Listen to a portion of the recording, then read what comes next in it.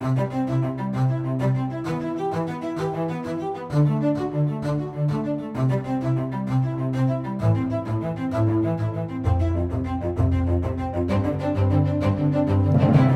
to LifeBeat. I'm your host, Chris Gast, Right to Life of Michigan's Director of Communication and Education. We're changing things up a little bit. We were going to do our news podcast this week, but instead we'll have our December Faith in Life edition, and we wanted to talk about Sanctity of Human Life Sunday, get an early start on that, which occurs in January. It's a big part of the pro-life movement for pro-life churches, talking about the abortion issue. We interviewed two pastors about it who also were involved in something that involved just the election and addressing the pro-life issues as a church in general in West Michigan, and we'll get into that in the interview. So here is our interview with Pastor Chad Steenwyk from Central Avenue Christian Reformed Church in downtown Holland, and from Beaverdam Christian Reformed Church in Hudsonville, Pastor Tyler Wagenmaker. Oh, and don't mind the furnace you hear in the background where we recorded it in our office. It is Michigan. It is cold. It's a lovely December. Welcome to winter. Okay, welcome to LifeBeat Podcast. Please tell us a little bit about yourselves and your church and why you are a pro-life pastor. So I'm Tyler Wagenmaker. I'm a Christian Reformed pastor in the Hudsonville area, and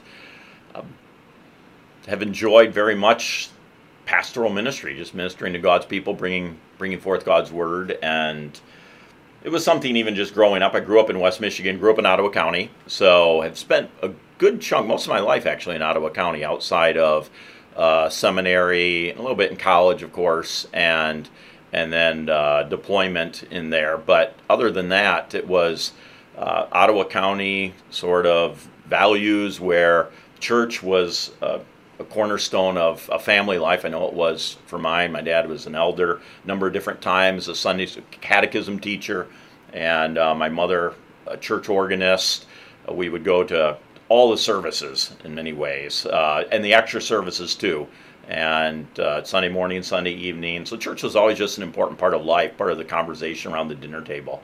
And so when you grow up in that, my dad is an engineer, but you grow up in that, and it turns out that most of my brothers turn out to be ministers now. And that was just one of those natural things that went in my life then too. You love God's word. You love the church. You love God's people, and you're concerned. And I'm concerned about those who don't know the Lord, and then the implications of that too in people's lives. And one of those issues is the sanctity of human life.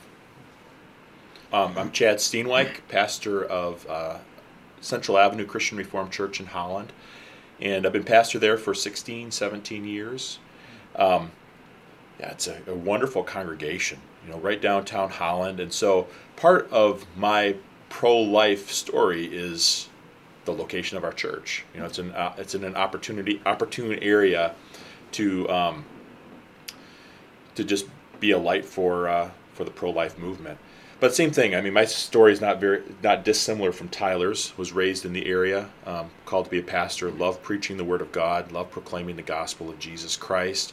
And so those are the passions. And out of that obviously flows the fruit that is the consistency with the pro-life movement. And God's Word is clear. I would say the passion for being pro-life is something that's been developed in me throughout my whole life. I remember as a kid, going to our boys club in our church, our cadet program, and every January on Monday night we would go to the pro-life march downtown Holland, and they took us and they took all the girls, and we just made our signs, and we marched in the march every year. And so that was just part of the fabric of our church. The congregation I grew up in, very committed to the pro-life movement over the years. And so that was developed in me from a young age. And so I never really wandered from that. And so I've been able to kind of live some of that out where I am now.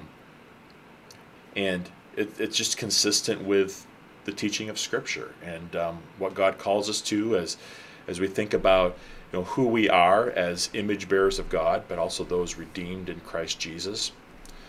Pro-life message is just part and parcel to being a pastor.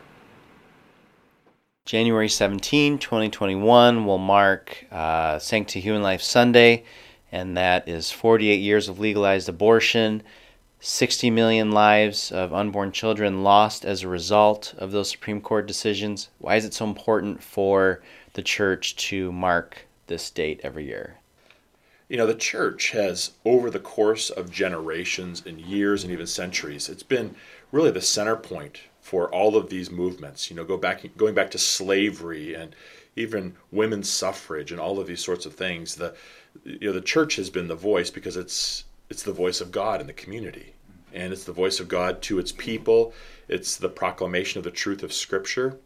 And where else is this going to come from? If it doesn't come from the church.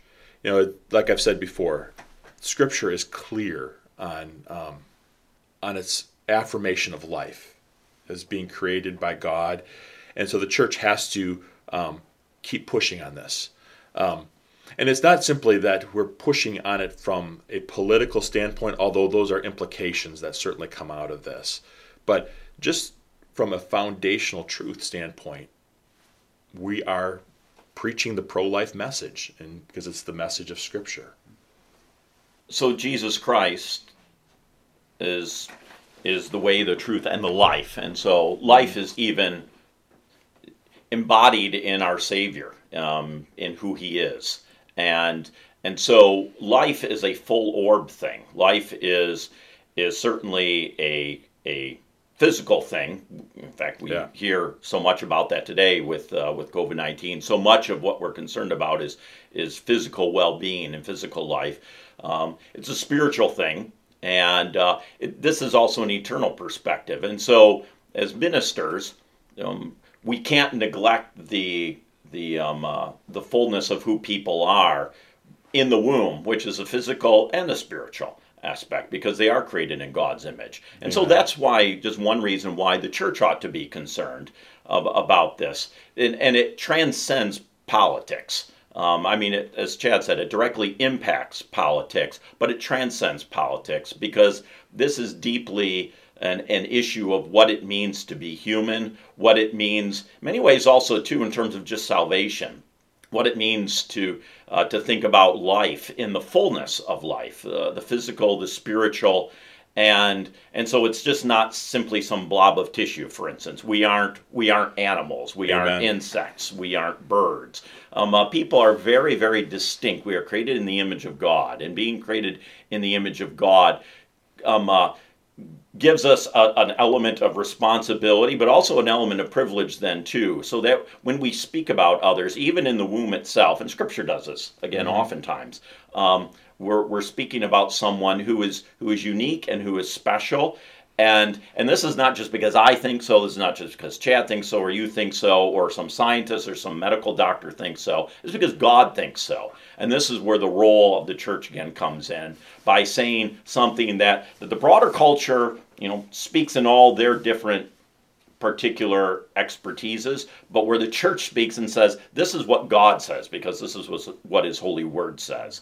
And God says that life is a blessing. Life is a gift. And people are created in the image of God, even in the womb itself. And so we have to, as Christians, as pastors, we are obligated to preach the full counsel of the Word of God. We would be derelict in our duty if, because we were uncomfortable maybe with some of the overarching politics of it, to neglect that. We would not be preaching the full counsel of the Word of God about that. That when Jesus Christ saves, He saves people in the fullness, the entirety of who they are, and that includes people even in the womb itself. As Reformed Christians, we're very covenantal in our understanding of God's blessings going down to the next generation. And that's one reason, for instance, we baptize babies. Right. So we, God speaks to the littlest of people too, who are brought into the community by God's providence, brought into this community of faith, brought to, even raised in a Christian home. But but God speaks to them even in the womb. And so we even have a comfort, even in one of our Reformed confessions, speaks about children who die in infancy, even too, or even that is moved into those who are miscarried, these children who are miscarried.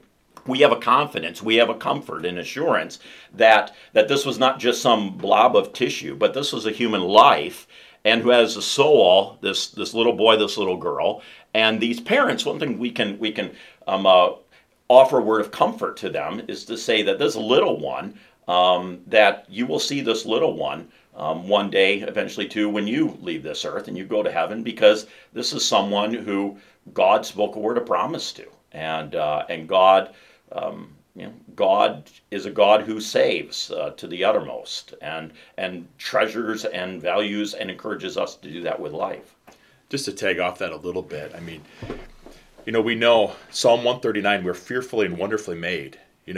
This is not a case where a conception just happens by chance, and this is ordained by God in his sovereign plan from before the foundation of the world.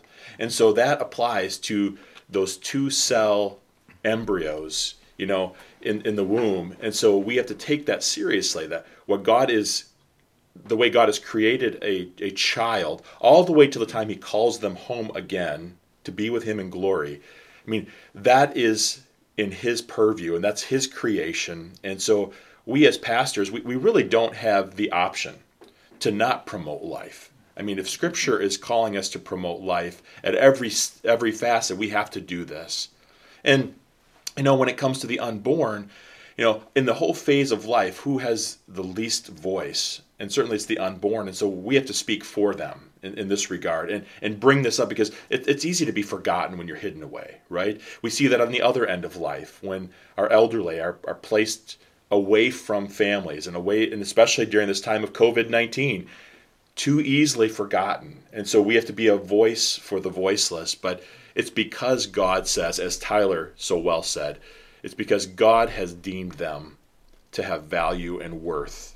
It's not because we're saying they do or we're saying they don't. We don't have that authority. That's not up to us. But it's completely in God's hands and in his determination. Okay, so you both put together, we're part of a team that helped get a website up for West Michigan talking about what it really means for Christians to be pro-life. Why don't you tell us a little bit about that effort?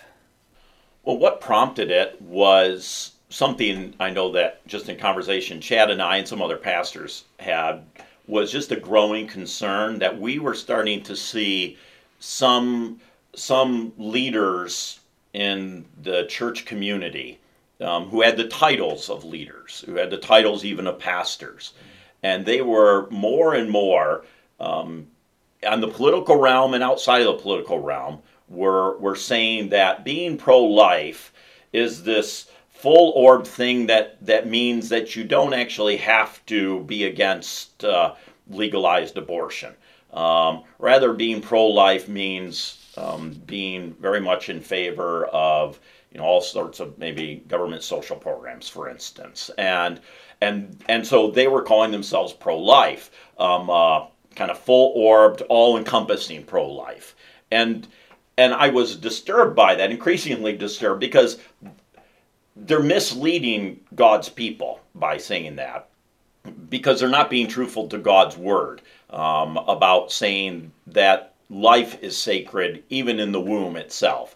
And they were saying you don't actually have to even really fully hold to that on some practical level as Christians. That Christians can kind of agree to disagree on this issue of abortion. And I was increasingly hearing that. And I know for me that greatly concerned me, because that was giving moral cover to those who are fine with legalized abortion, with the taking of the life of a child in the womb. And that has implications for those on the most vulnerable too. A lot of times the elderly. Yep. And so and those who are disabled. And so, when you have kind of this domino effect, I don't think they fully understand and fully realize the implications of devaluing life really in the womb, and giving kind of moral coverage to those who are fine of legally being permitted to take a life unjustly in that way in the womb.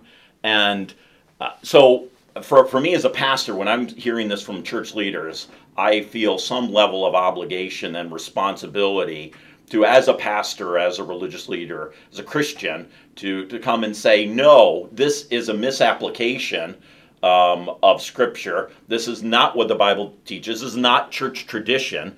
And so we have to tell the laity, we have to tell the community that, at least from a church perspective, a Christian perspective, these individuals who have the title sometimes of pastor and leaders of denominations who are coming out this way, they're wrong.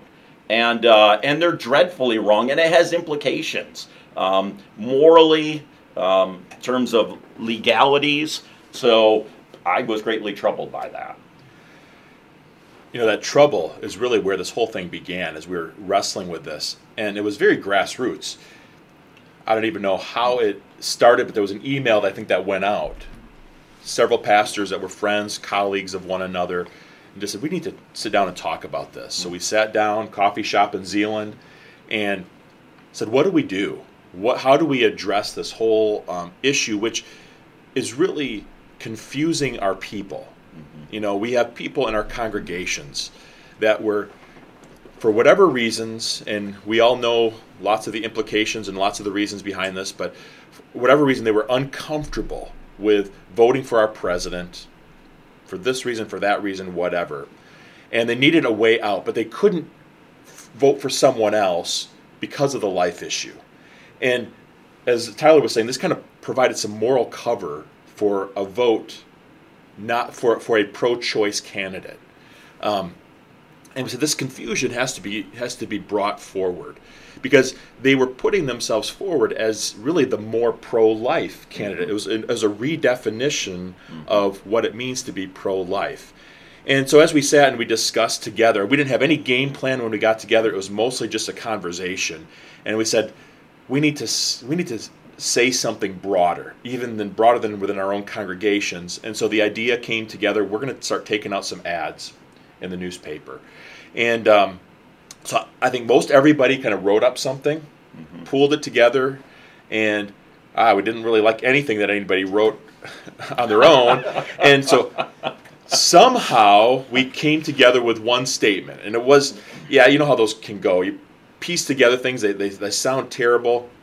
But what we came up with really was cohesive and concise, and that was the goal. Something you could print in the newspaper that would just bring this as a highlight. And people would read this and say, I need to rethink this whole issue of what it means to be pro-life. You know, they were, as some are putting forward, they're saying, hey, if you look out there, abortions decreased under Democrat president policies. That may be true. It may not be true. There's lots of things that kind of play into that. And so all of these factors that they're laying out there, we're saying we've got to look into this deeper. And it doesn't have to be an either-or issue. And either you're caring for those who are living or those who are unborn. I mean, our call is for life, period. And making abortion illegal in our country still needs to be something that is a priority. Because how can we sit here and have legalized abortion and call ourselves pro-life, or promote legalized abortion and call ourselves pro-life? Those things just logically do not go together. And so as we were talking, we kind of came together and we said, okay, here we are, a group of 5-6 pastors. We don't have the funds to put this in the newspapers. I think it was going to cost us $10,000, $12,000 to get it in all of the papers across our congressional district.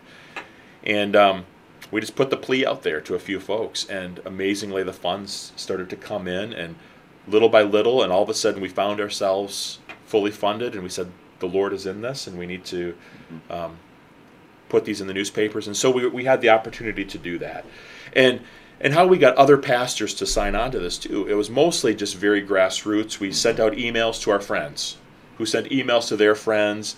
And in the end, in a short period of time, we had 60 pastors that jumped on across our congressional district.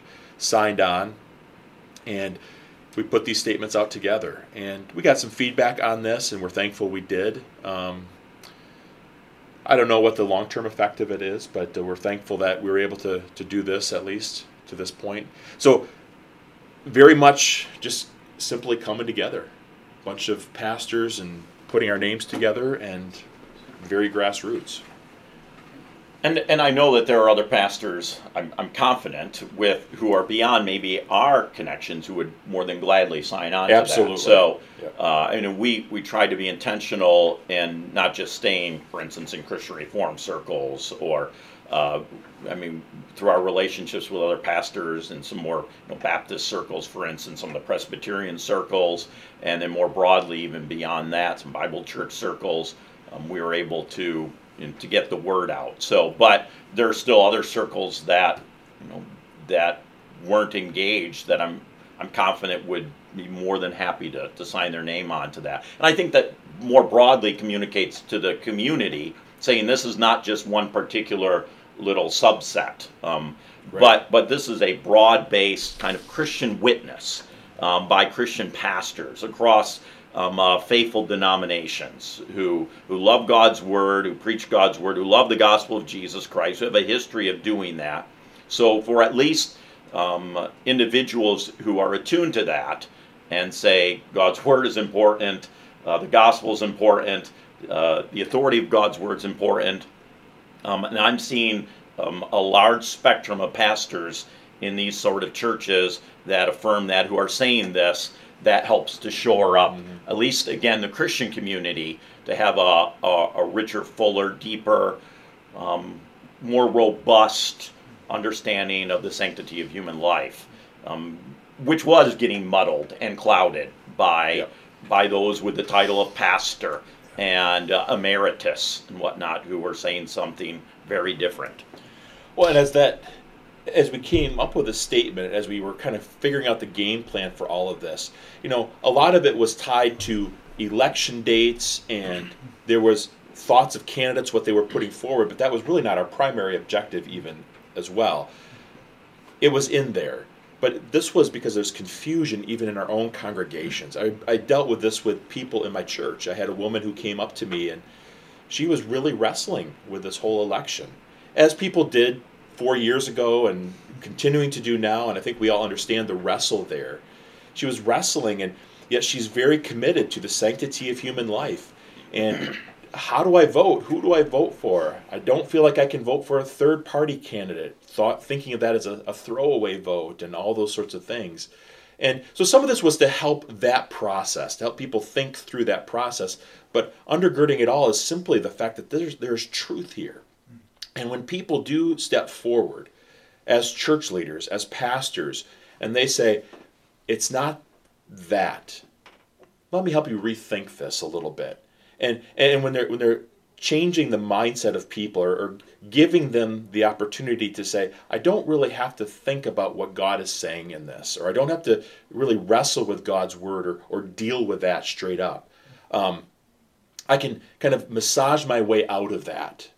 That's really what was undergirding this, the idea of truth. I mean, there's a truth here that stands behind the whole idea of being pro-life and what that truly means in standing for life as God has created it. What are some of the best ways that you found to engage your church in pro-life activities? So as I said earlier, our church is located right downtown Holland. And so that's provided us an opportunity to host the Life March every year. So it starts right in front of the church. We've coupled it with a memorial service over the years, working with our local Right to Life affiliate. And so we have a little march that goes around the park to be a public witness. To engage our own congregation in that, we've added some things. Like we'll host a meal for our congregation members before the march. It's always in January, so it's cold, so having some nice hot soup and some hot chocolate ready is always good to get people out. Get a bunch of blank poster boards, get the kids involved and making up posters. So in a very nuts and bolts pragmatic way, that's what we have been able to do. And so that has gotten a new generation involved with it as well too. Just drawing the children in, inviting our cadet and GEMS groups, our boys and girls clubs, to be a part of that. So that's a very tangible way we have done that. We've also marked the Sanctity of Human Life Sunday, which I know you also do in Beaverdam, and just keeping that consistent every year. And there too, not making that a political rally, because our Sunday services are not political rallies, but it's the proclamation of God's Word. And so seeing from the Word of God and preaching from the Word of God on themes of life and what God has created, what He's redeemed, and what God values, that has been very pragmatic. And then throughout the year too, I mean, you can't just have sort of your one and done Sunday in January, but making it a matter of prayer. I mean, because where does this, undergirding all of this is just the need to pray and to call God to have mercy upon us and to change hearts in our nation. And we're seeing Him do that. And that's a wonderful thing to see a culture of life sort of gaining ground almost against all odds these days. But we're seeing God answering those prayers. So keeping that a matter of prayer throughout the year, those have really been sort of the methods that we have used and that have had effect, and we've seen that carry on from generation to generation. That's good. That's wonderful. And I know in Beaverdam, one of the things, and Chad mentioned this too, we're very intentional of marking the Sanctity of Human Life Sunday in the congregation, again, even in terms of materials that we provide and encouraging people to go to the Life Walk, for instance. But one of the aspects of the Sanctity of Human Life Sunday, for instance, is we say, we're just going to keep preaching God's Word, and there is a lot that's to be said on this particular issue. For, I would say, probably the moral issue of our day. Every kind of generation has, and nation has its own kind of flashpoint issues that define a culture in that moment, where it's really important to get this right. And because this helps set the pace, the tone for the culture, for the nation, for the society. In the past, for instance, it was the issue of slavery. Right. And I would say for not only this generation, but we've had to deal with this previous generation, and we'll have to deal with this in the next generation, until the Lord settles this, or until Jesus Christ comes. But we as a Christian church, I think it's important to have a day where we specifically are intentionally thinking about this issue, to say that this is a moral crisis in our culture and in the church itself, because one of the things too, and a lot of crisis pregnancy centers will say we consistently find that those who go through the doors of abortion clinics are almost percentage-wise those who are churchgoers compared to those who are not churchgoers. And so that's disconcerting when you hear that as a pastor. And they don't kind of parse it down to different types of churches, because in my mind I would do that as well, because I would say that there are those who are not faithful churches out there in terms of the gospel and the preaching.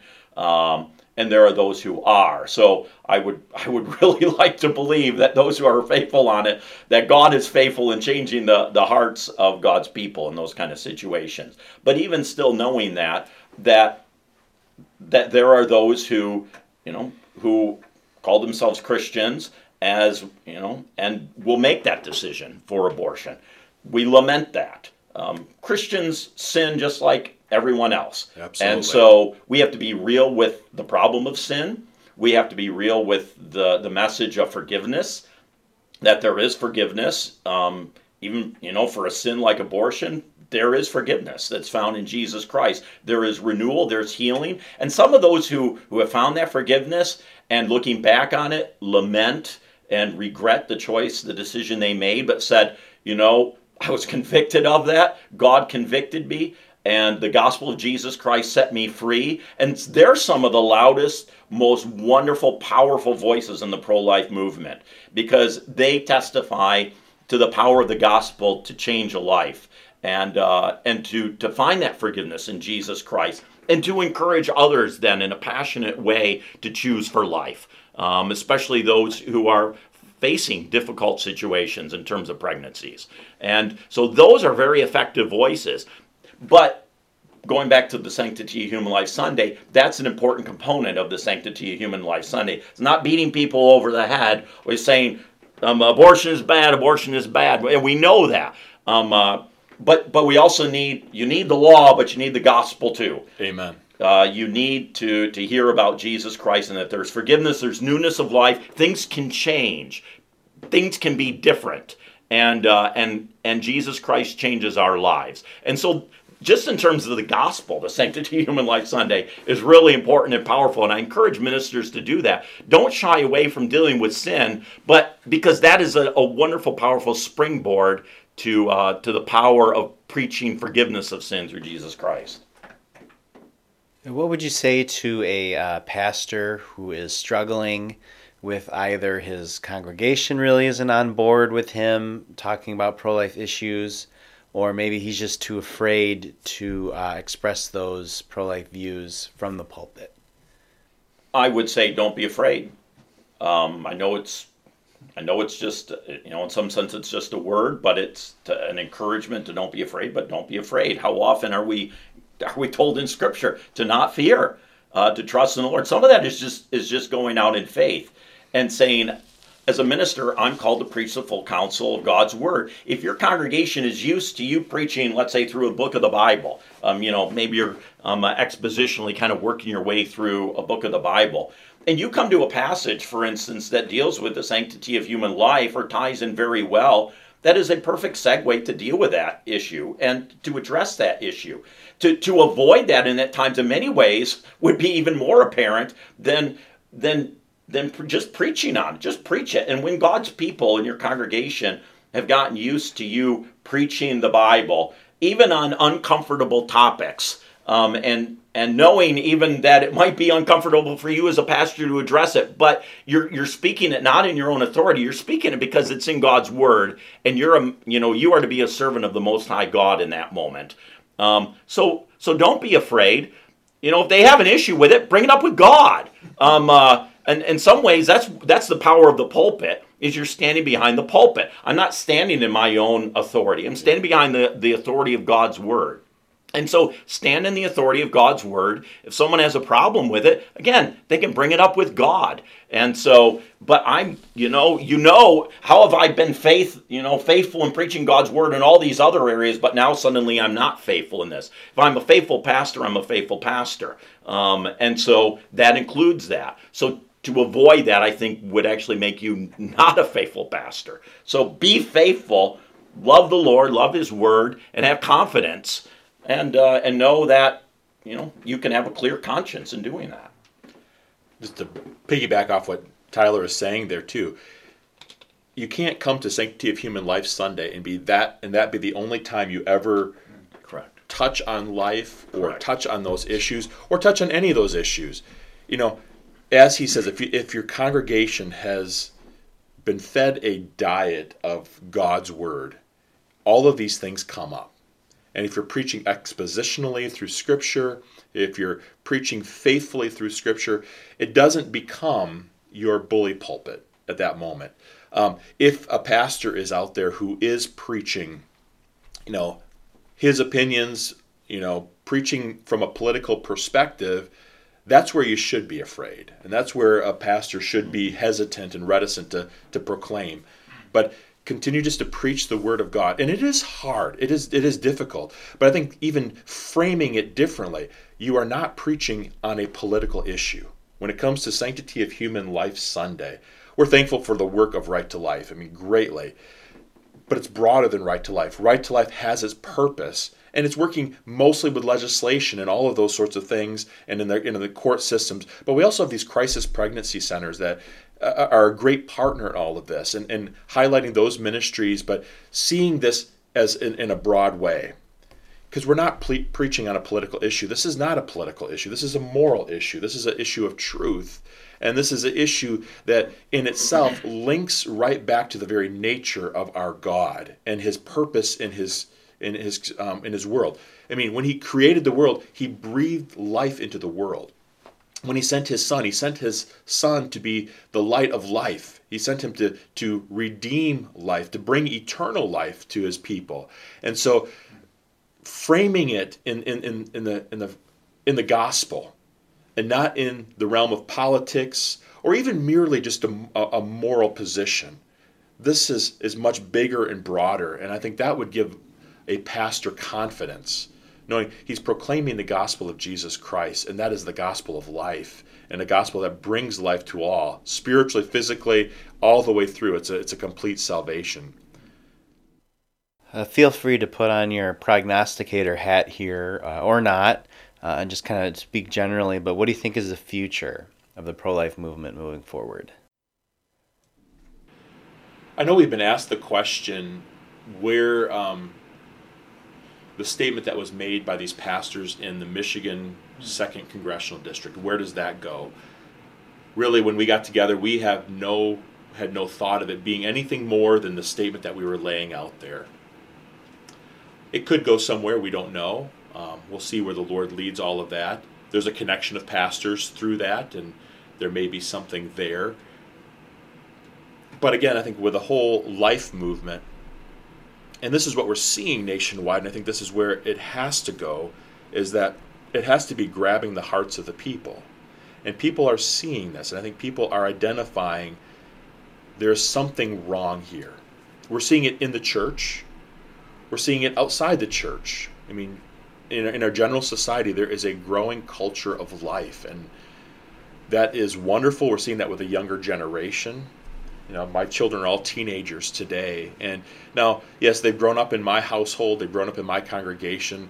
They're very strongly committed to to life, and but even seeing it among their friends, there seems to be a culture where they're recognizing this. You know, scientifically, it's impossible to deny life in the womb. But I think for the church, I think that's where Tyler and I come in. The church continues to preach what it's always preached. And the church has to continue to proclaim the Word of God, to provide the undergirding behind what is being discovered in science, and saying, yes, we know this. We've known it all along, that there is something there, that this is life, because our God has created that life. And so I think the future of the movement in terms of the church is that the church just continues to boldly proclaim the Word of God, as it has, as it needs to, and as it needs to until the Lord comes again. It's always hard to kind of guess where things are going to go. I just keep going back to the importance of just being faithful, and I leave it in God's hands for that. Because you don't know what God will do. I mean, ministers can be very faithful in preaching that, but if people aren't listening to it, in some sense, I can't control how people respond. Right. All I can do is say, this is what God has called me to do, and I'm going to be faithful in this area of my life, where God has called me in this particular area to be faithful. And I just have to leave the results up to God after that. So, whether God will use that to, the preaching of someone like Reverend Steenwyk in the greater Holland area to help over time to ignite a broader, even more robust pro-life movement, then in God's providence, He'll use it that way. If instead, Reverend Steenwyk is faithfully preaching on that, and there's just a hardness of heart towards it in the broader community, he's still faithful. Reverend Steenwyk is still faithful about that. So, and Reverend Wagenmaker is still faithful. So all we can do is just do what God gives us the opportunity to do, and to be faithful in that, and encourage others to be faithful in their sphere of decision making and their world. And over time, that can have domino effects. it's, on a broad scale, we can't orchestrate anything large. God does the large and the small things. I can just be faithful in my own little part of the world in Beaverdam, and really every pastor can do that, and every Christian can do that. We don't do that always so well, and so that's why I'm thankful for the gospel. I'm thankful for new days. I'm thankful for new weeks. I'm thankful for good friends like Chad who come along and who, through his ideas and through his energy, invigorate me, challenge me. I think that's one of the futures of the pro-life movement. We have to keep talking and encouraging each other. Amen. That's part of being the church, also too, more broadly speaking.